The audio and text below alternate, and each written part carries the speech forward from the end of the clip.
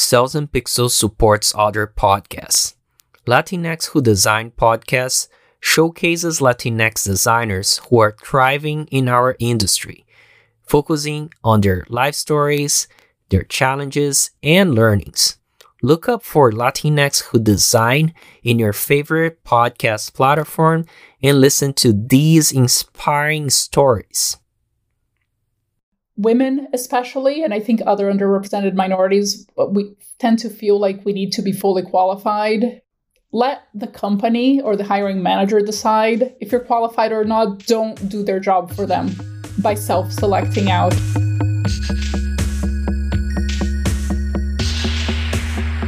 These are originally live chat sessions that I held, and you can join them in the future on cells.n.pixels on Instagram. My name is Koji, and this is Cells and Pixels. Quick introduction. Daniela is a very inspiring leader. I've been waiting this for a very long time. She led teams of hundreds of people at PayPal, prior at AT&T, Intuit, eBay, Yahoo. She designs organizations that are a true reflection of the widely diverse customer base that it serves, while championing diversity, equity, and inclusion across the enterprise. She believes in the philosophy of doing great is by doing great by doing good, and she's committed to give back to the design, and we're happy with that in a broader tech community. So she also sits at the board of Bay Brazil, board of directors, and an organization that is focused on highlighting tech professionals from Brazil and in professionals in the Bay Area who are Brazilian. So welcome, Daniela. Thank you. It's been, like you said, a long time in the making, so I'm really excited to be here finally. Cool. Awesome. All right. So I'll start to warm up by first saying that, you are very inspiring to me. I think you are the only chief of design officer or head of design who is from Brazil and who lives here. Plus, you're a woman. You're like very inspiring leader in all senses, and diversity and inclusion is definitely something that I care a lot, and I can see how you care a lot about that too, and with the work you do with Bay Brazil. So you're definitely a role model for me, and I think you're a role model for many people. Maybe talk a little bit about that and just tell us a little bit of your story, how you land in a leadership position where you are right now as being a chief of design officer at PayPal. Sure. I think, if you ask my family, they probably would say that I was bossy from very early age as the oldest child. But in all seriousness, I moved to the US to go to college. So I went to college and then grad school here and decided that I wanted to stay here. So, you make friends when you're in college, and wanted to stay here in the US. I didn't necessarily expect that I would be here 30 something years later, but that's how I got my start. And even in my first job, where I was the first designer that was hired to work on Kodak.com. So this was back in the days where, corporate websites were coming online. Because I was the only designer, I was mostly working with agencies. So I feel like even in my first job, fresh out of school and without a lot of experience, I was already in some ways leading. I wasn't people managing, but I was definitely leading. I was leading agencies. I was overseeing projects, seeing them from beginning to end, which was, really a gift. But when I look back at it, I'm like, my first manager, who was an amazing manager and mentor to me, must have been a little bit crazy to give me that level of responsibility. But it was a real gift in helping me develop my leadership chops from the very beginning. In terms of people management, that was another gift that came when I joined Intuit. So this was my third job. And I joined as an art director at the time. I wasn't managing a team, working on QuickBooks, which is a software for small businesses here in the US, and I think global now. They used to only be US only when I was there. And my manager, interestingly enough, 2 months in, she decided she actually wanted to go back to being a designer. So I had only been there for 2 months when all of a sudden we didn't have a manager. And the person who then, the design team was reporting into asked me if I would be willing to manage the team. So that's how I really officially moved into management. It was a small team, only 4 or 5 people. But from then on, I just realized that I was frankly much better at setting up an environment for others to do great work. I was a good designer. I wouldn't say that I was the best designer. I've worked with designers who are far better than me, but I was much, much better at understanding the landscape, understanding the environment, creating, providing the team air cover, providing them with an environment where they could do their best work. And that's really what drives me still to this day is when I see the team come up with amazing solutions, do really great work. When you're able to help other people grow, like to me, that's what drives me and why I've stayed in management. For the last 20 years, it's been about 20 years since I officially moved into management. Oh, that's cool. What a big opportunity that your manager gave you. That's very cool. And, you mentioned started with 4 people. What's the difference for you when you start to lead very large teams at PayPal and AT&T? And what's the difference, for instance, of leading like 5 to 10 to hundreds of people? Yeah. So on the people management side, there isn't a huge difference because you're still only managing, right, 5 to 10 people.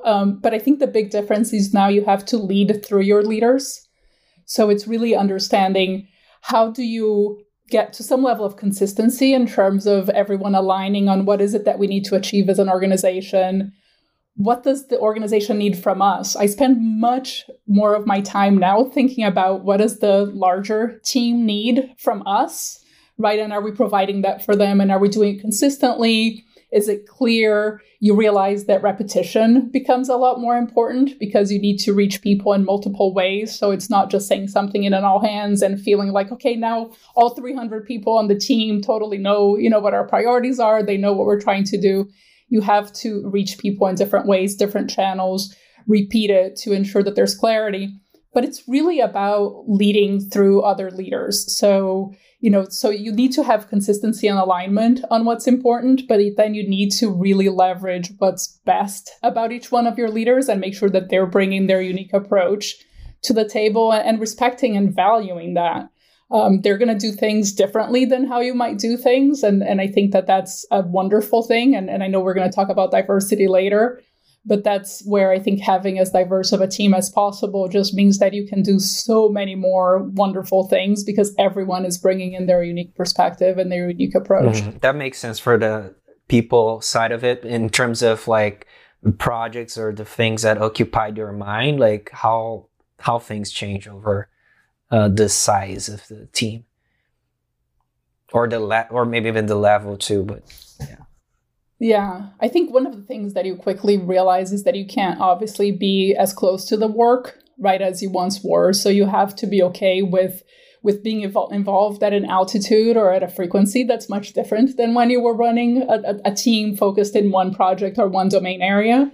So it's that balance of knowing just enough where you can still be helpful to the team, where you can still bring your perspective and help to connect dots, which I think is one of the things that as you move up and you move across domains, that's my responsibility, is to help the team connect dots, right? So they're super focused on doing their piece really well, but I'm seeing their piece and 10 other pieces. And I'm like, hey, if these 10 pieces can be connected, we'll have an even better, customer experience.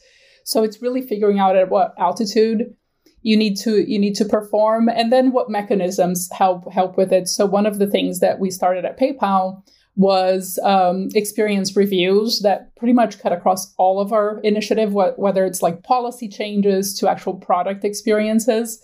That helps me, be much more connected to the work, and again, be able to connect those dots. The teams maybe don't love having to come through like these executive, reviews with me and the head of product who makes up the experience council.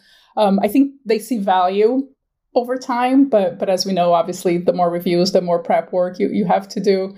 But it does help in terms of us seeing at least the forest, where the teams can really, really be focused on the trees and doing the best sort of send money experience that they can do, right? And we're looking at send money and pay bills and all of these other experiences and figuring out where they need to connect. Mm-hmm. That's so interesting because I feel that reviews does help a lot to create this consistency across different areas. But even when I remember that in different teams, we experimented different things like, hey, don't worry about presenting something very fancy. Don't worry about decks or don't worry about preparing too much. But still, people feel like they have to prepare, especially if they're presenting to like VP level, director level, so on and so forth. So I bet people will have to prepare anyways. They do. And it's one of those things, right, where for me, I'm like, what do you mean it's just me? Like, why do they feel like they need to prepare? Like, I'm close to the team. They know me. They should feel comfortable. But then when I put myself in their shoes, I'm like, yeah, of course, if I'm like presenting to our CEO, you better believe that I'm like preparing and stressing every word and every, thing that's in my presentation. So I totally get it. I think that there's also an aspect of helping to manage the conversation when teams prepare, right? It's not lost on me that obviously the team also wants to sort of like drive the conversation. And by preparing, they can help focus our attention, which doesn't always happen. We definitely do take some detours and go down, I think, some paths that perhaps weren't planned. But there's that aspect of it, too, of the team sort of owning that time and owning where they want our attention. Cool. Makes sense. All right. So let's talk a little bit about your work as a board in the board of directors at Bay Brazil. I know you are building this community of Brazilian professionals, entrepreneurs, investors, and scholars living in the Bay Area. I'm just curious about how did you get involved in the first place, and why do you think initiatives like this are important? Yeah, so this was another one of those sort of like universe gifts. I met Margarese, who's the founder and CEO of Bay Brazil, when I was at eBay. So this was almost 10 years ago. And Margarese was a journalist who had moved here. She, was married to someone who works in technology. And she started noticing that she would often get asked by people in Brazil to connect with companies here, or by companies here who wanted to better understand the technology landscape in Brazil. So she was informally doing this sort of like matchmaking and networking on behalf of companies. And that's where Brazil really got their start. And, and her mission is really to connect the Brazilian tech scene with Silicon Valley.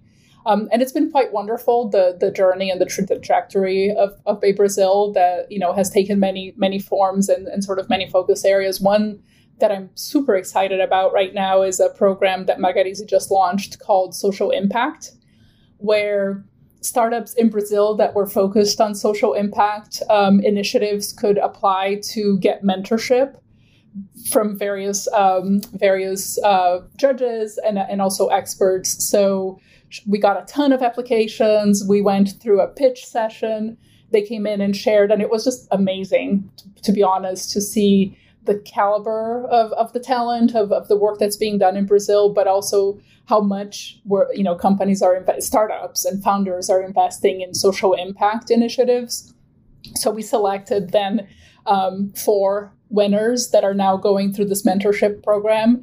So, sometimes they will meet with a group of judges that might help them understand how to raise funds, how to go through pitches with VCs. I met with a couple of them to just talk about like product strategy and design.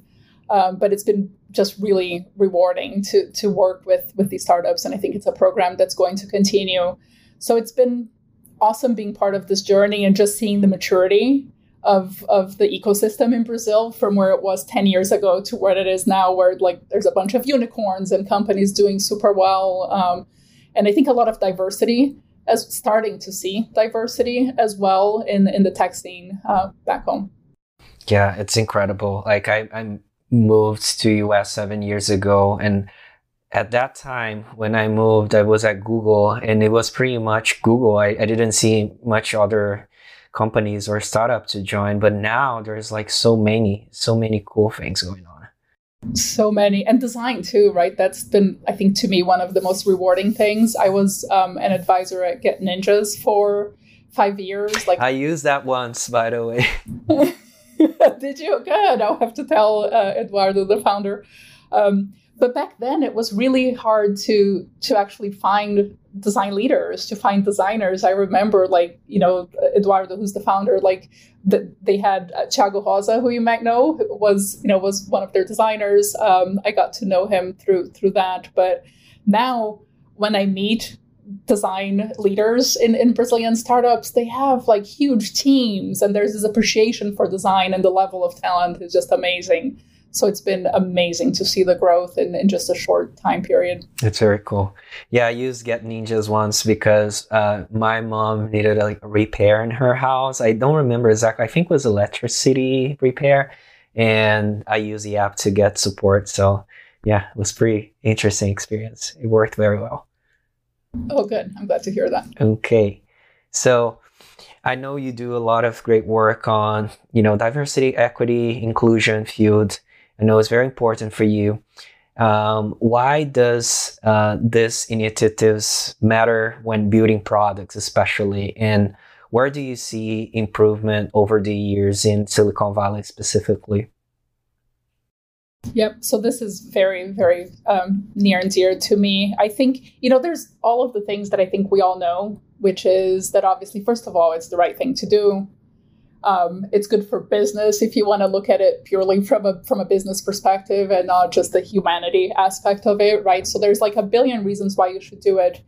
And then there's this other piece for me, which is how we're starting to talk about it internally, which is I think most companies don't set out to build products that are exclusive, right? That are not inclusive by nature. I think that there's just an overall lack of awareness that you might be making decisions that will actually lead to exclusion and that will lead to bias. So I think that's been a great way of just starting that dialogue, because most companies, I would like to think, don't necessarily purposely want to create products that are not inclusive. And it's about building that awareness and then building into the process and into the fabric of the company. How do you actually then make sure that you're building inclusive products and products that can actually drive justice? So at PayPal, that has been a really incredible conversation. PayPal is mission driven by design, right? Our mission is that we believe that everyone should be able to participate in the global economy.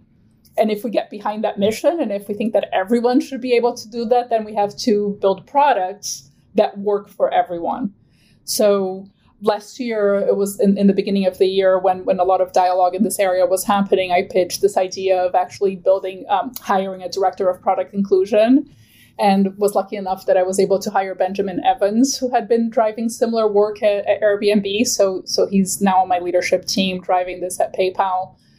So I'm privileged that I work at a company where I think that there's a ton of progress and just motivation and willingness to do this. When I look at the broader landscape, similarly, I see quite a bit of, I think, traction, but it's early days, right? I think that it's not consistent. It's not something that necessarily companies will always prioritize. But I do think that if we just start with that awareness piece and then build from there, hopefully we will see very quick step change in our industry, so that we are truly, building products that are inclusive from the get-go. Like this should be just like accessibility was, several years ago, where you would have to fight to make sure that was a consideration. The same needs to happen for inclusive design. Mm-hmm. What do you what's your tip if, I don't know, I am a product designer or I'm a manager and I'm trying to, make products more inclusive. Maybe they're not working for everyone. Like, is there anything that worked well for you? Or have you seen that working well for designers, IC specifically in that area?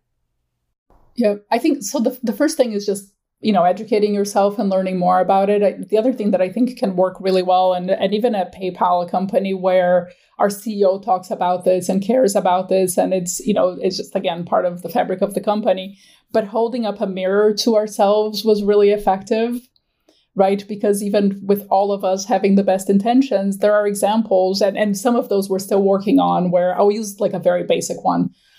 So we always have these discussions in the design community about name fields, right? And being from Brazil, I don't know, like I have 2 last names. My mom has 5 names. So even something like a name field that may not work for someone who has a super short name, where they get the error saying that, that's not a valid name, or someone with a very long name. So even these small examples can help a company realize the many ways in which they're not being inclusive in all of the decisions that they make related to product or design. It could be looking at your illustrations, looking at photography. We did an audit of our photography and noticed that we had some gender, stereotypes happening in some of the photographs. And it wasn't until we actually looked at it side by side that we were like, wait a minute, there's a pattern here. So I think holding up that mirror, and it's the kind of thing that then when you get that in front of people who perhaps are not thinking about this every day, right, you can't deny it. And you have that visceral reaction of like, wow, this is unacceptable. We need to do something about it. So I think finding those examples that can resonate internally is a really great way of starting that dialogue. Mm-hmm. Makes sense. And just to make sure that people follow us, so here in the US, there's like first name, last name. That's pretty much the default for forms. When we do, let's say, tax returns and all those official things that we have to do with immigration, it's usually first and last name. But then in Brazil, Latin America, people have like first name, last name, and a lot of middle names. And for me, my experience is that like I just have first and last name, so it's not a big problem. But my wife, when a lot of times we have issues with tax returns versus personal documents that don't necessarily like map to each other, because in some of them they ask for middle name, some of them they don't. So it is definitely a very difficult problem to solve. So I'm glad that you're thinking about that too. Okay. Now, when building a team, what are the things that designer leaders should keep in mind? I think diversity and inclusion is some of the things that we're talking about, but what else should I care about when I'm building a team? Yeah, I mean, the diversity was the first thing on my list, and especially because I think it's really tempting when you're hiring to want to hire people like you, because you're like, they will get me and we will get each other and it will be easy, right? So I think really checking yourself and making sure that you're not falling trapped to that is really, really important. So it's not just diversity in the versions of diversity that we talk about, but it's diversity of thought, it's diversity of communication style, all of the broader definition of diversity, I think is really, really important. Otherwise, you end up with an echo chamber, and that's not good, I think, for anyone. The second thing is hire people who are way smarter than you. So that's something else that I think, especially when you first get into management, sometimes can be a little bit threatening, but you will always be better off if you're hiring people who are way better and way smarter than you. It will also make you look good. So get over like feeling threatened about it and just see it as a good thing to hire people who are, way better than you and way smarter than you. The other thing that I really focus on when building a team is really making sure that you instill a sense of team within your team itself. So there's a book that I love. It's by Patrick Lencioni. It's called 5 Dysfunctions of a Team. The title sounds awful, but the book is awesome. And one of the questions that they ask in the book is, who's your first team? And usually we tend to answer by saying, oh, it's the team that reports to me. And it's not, right? Your first team is the team that you belong to. So it's actually your peers.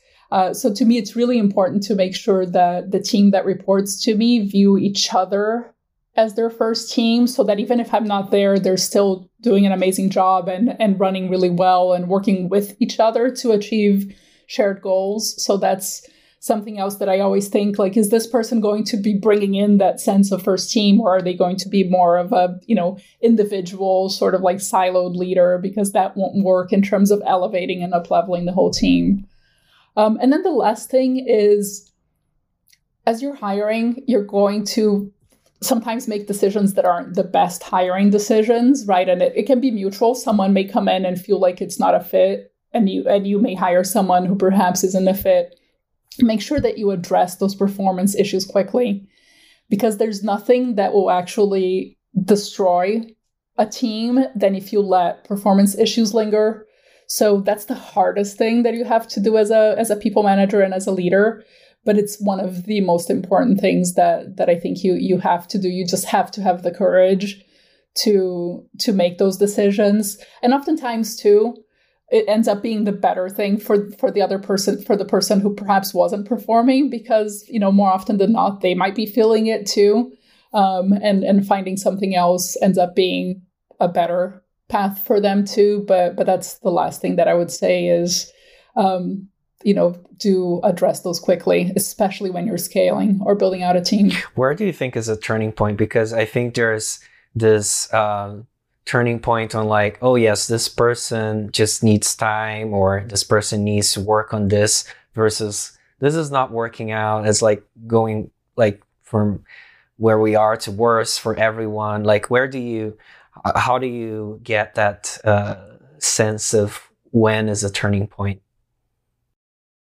So when I first started managing, this was back at Intuit, my HR partner at the time shared something with me, and she said, I'm going to tell you this now and you're going to remember this forever, right? And it's like 20 years later, I still remember it.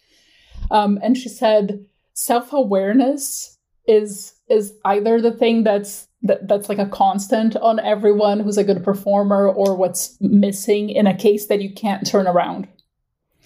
So where I always start with is having very candid and open conversations with the person to see, are they noticing this too? Like, are they seeing that they're not performing at their best? Is there a recognition?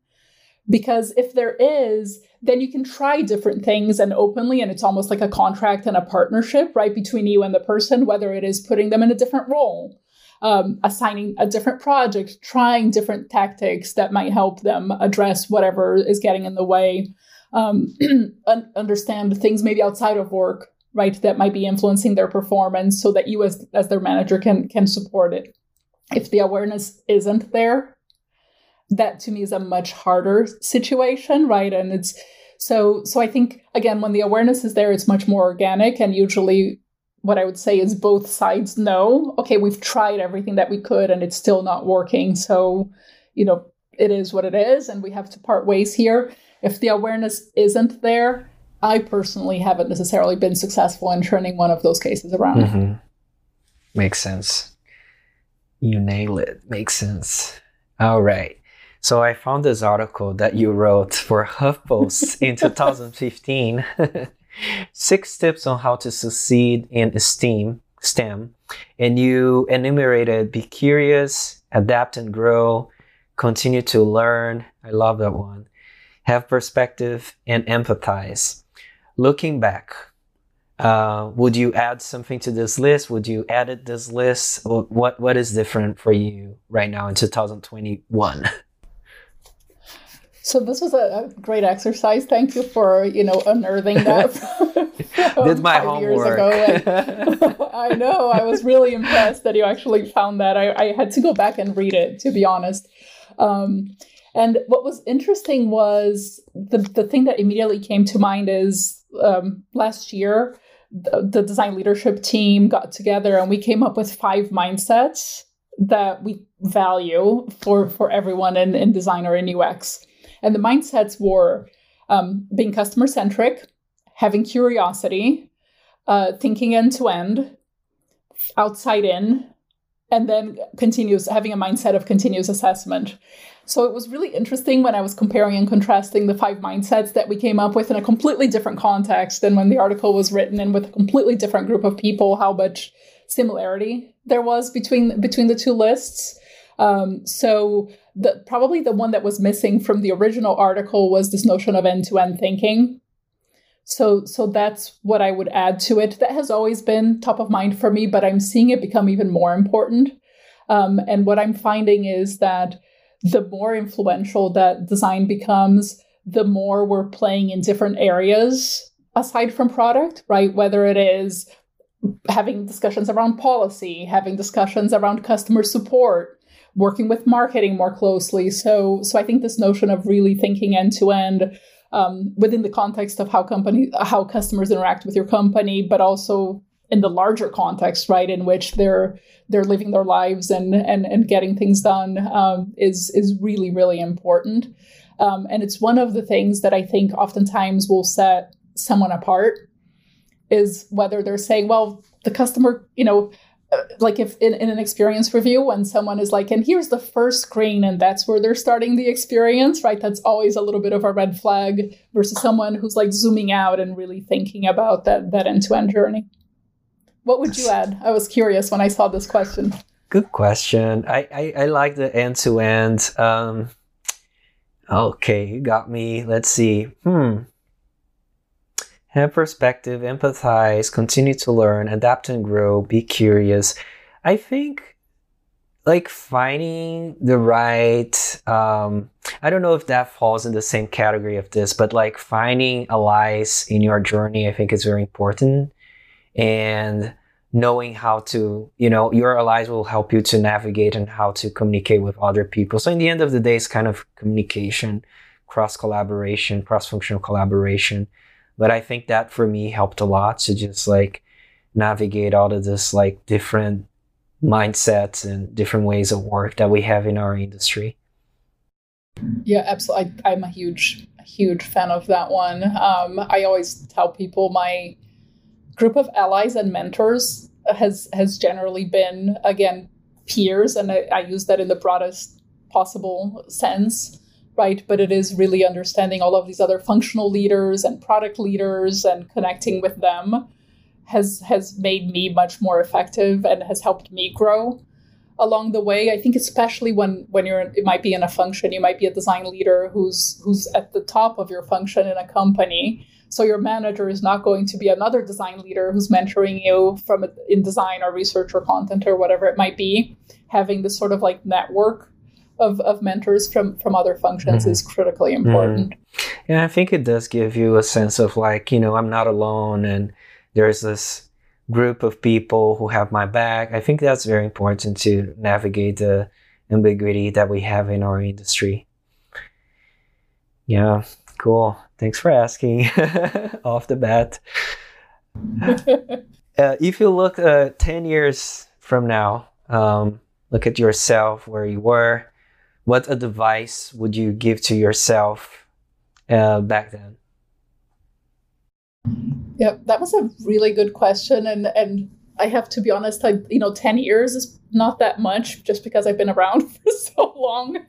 So I was trying to just reflect back on where I was at 10 years ago.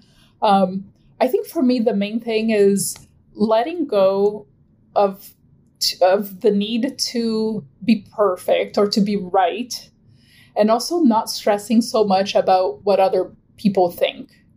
And I feel like there's something about just the work environment that most of us operate in, where you have this culture of like performance feedback, et cetera, where it's really easy for you to hear about all of the good things that you do, but then really only remember like the 2 or 3 things that come up in your performance review that you need to be doing better, right? And that's where you're over focus.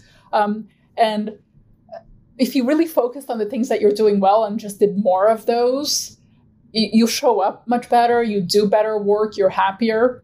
So I think it's really not like letting go of the sense that you have to be perfect across all dimensions, really understanding your strengths and not worrying too much about the stuff where it's like, hey, you need to do more of X, unless it's something that's truly limiting you in being effective. Don't over focus on those, because then, it makes it really easy, I think, for you to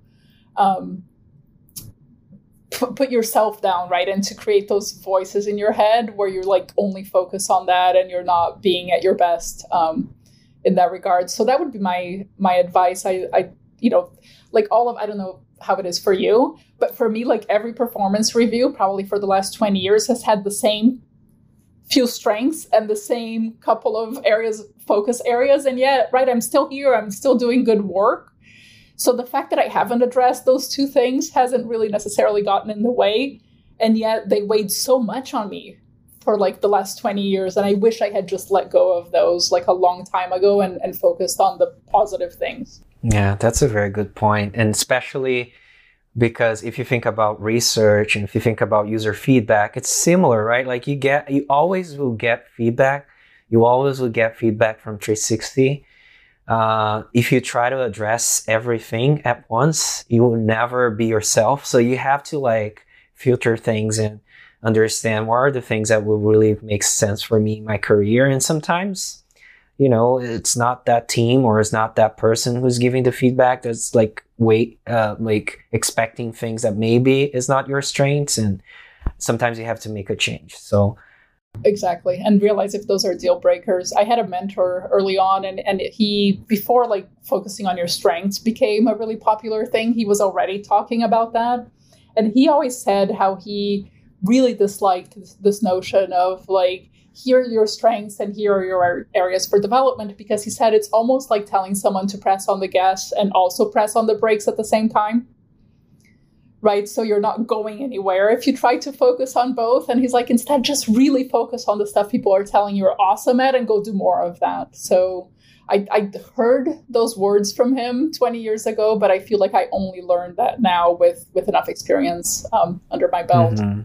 Yeah, and the 360 feedback, I think the pitfall is that you have to give both sides of the feedback. Exactly. So sometimes people just like, okay, like I'll have to figure out something and, not necessarily is the thing you have to work on.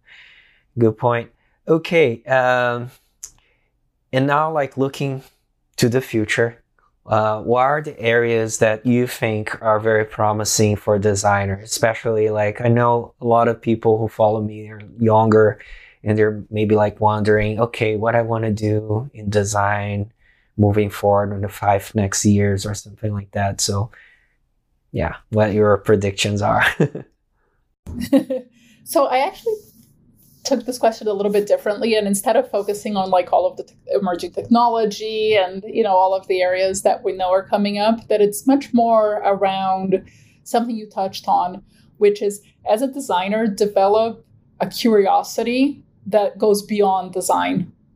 So yes, be the best at your discipline, but come in and understand the business, understand HR, understand finance, understand marketing, legal, because that's really what's going to make you effective, both effective as a person, effective in terms of putting the customer at the center of all of those discussions, but also, you'll be helping the company operate better, and you put out better outcomes if you're looking just beyond your silo or beyond your discipline. I think sometimes in design we get a little bit hung up on like, I'm a designer, I represent design, no one understands what I do, let me go tell them what it is about design. Flip that, go understand all of the other areas, and then figure out how you can bring your skills and your chops to actually add value, even beyond, right, that sort of experience, that screen experience level. So that would be my advice. And the earlier that you can start doing that, I think the better that is for your career. Again, because I was the first designer hired into my first job, I was really lucky that I had no choice but to get exposed to many other areas. And I feel like that, again, was just a tremendous gift in setting me up to be more effective and more influential. Question is for, again, junior designers, what's your advice for them if they want to get hired by companies like PayPal, like big tech? Yep. So I thought about this, and I recently spoke to the graduating class at the California College of Arts, and I had actually asked my team for advice. So I had like a list to go back to and added a couple of items to it. The first thing is, I think we talked about the mindsets, right? We talked about what we value. Showcase those in whatever portfolio presentation you're doing. So it's so much less about having your design work be perfect, and it's so much more about showcasing your process and how you approach a problem. So try to showcase that, how you thought end to end, right? Showcase how you got inspiration from outside in, how you looked at other industries, how you look at competitors. The more you can showcase that, even though you may have limited case studies or projects, showcasing that I think will go a long way in terms of overcoming any sort of limitations of the types of projects and experience that you might be able to share. So that's number one. The second one is apply. Women especially, and I think other underrepresented minorities, we tend to feel like we need to be fully qualified before we apply. Let the company or the hiring manager decide if you're qualified or not. Don't do their job for them. by self-selecting out. So apply to everything. I mean, obviously, right, within reason, but just apply broadly. The other thing is talk to every recruiter who reaches out to you, even if it's in a company that you're not interested in working at.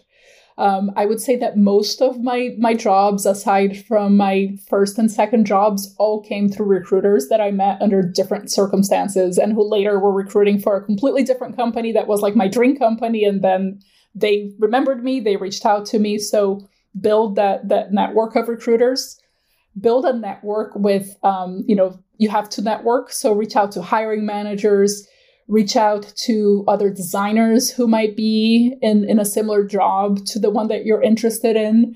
Try to be targeted. You can go cast a wide net, but also be targeted in how you're doing that. So for instance, if you're interested in joining our Venmo design team in Chicago, look on LinkedIn and see hey, who are designers on the Venmo design team in Chicago, and reach out to them or reach out to that hiring manager. So do a little bit of homework, right? See what jobs companies have opened, where they have teams, and then be targeted in addition to casting a wide net, because you don't know where you're going to get that bite and where you're going to get that response. And then the last thing, which is something that, I think is much easier now than it was when I was starting out, is where possible, build that public persona, right? Whether it's on LinkedIn, whether it's on Twitter and other places. And you can do it in different ways. I'm shy. I'm not someone who loves having attention on me. I'm not a great writer. So just think about different ways that you can do it that play to your strengths, but where, again, you can actually be discovered and be, someone that recruiters or hiring managers might see and reach out to you. Love the tips. I think the personas, for the next generations is becoming easier and easier. I see a lot of designers actually building their personas on TikTok, and it's just new media is booming on that side. I do love the idea of applying for jobs that you're not totally fully, don't check all the boxes, because that's sometimes the only way to grow and get to the next level besides promotion. And for me, I think I learned this very recently. I didn't do that. Was very afraid to apply for jobs that I was not qualified in all the checkboxes, So very good tip. Well, unfortunately, we are getting to the end here. I love the conversation. I think I did learn a lot here. So thanks for sharing your knowledge. Thanks for sharing your experience, your inspiring story. And I would like to end by giving you some space to share whatever links. If you want to share the work by Bay Brazil or something, it's your space. If you're hiring people, whatever you want to do here, that's your space. Thank you. Thank you for that. First of all, thank you for having me. It's been an absolute pleasure. I'm a huge fan and you inspire me. In every interaction, Koji, I'm again just in awe of you as a human and as another design leader. So thank you. We are hiring. I think we have 50 or more openings at PayPal, Venmo, Zettle, so all of the brands that are part of the PayPal umbrella. So do go to our job site, check those out. You can also see most of those openings on LinkedIn. And then I'm on Twitter. Happy to follow people and be followed back. You can find me on LinkedIn. I've been trying to keep my connections mostly to people that I know. So you can always message me, but don't feel bad if we don't connect on LinkedIn. But I'm always happy to connect on Twitter. You can find me there at Daniela George. Awesome. Cool. Well, thank you so much. And thanks for your time. Thanks for your dedication for the community, for Brazilians, and everything you do. Thank you. It was a pleasure.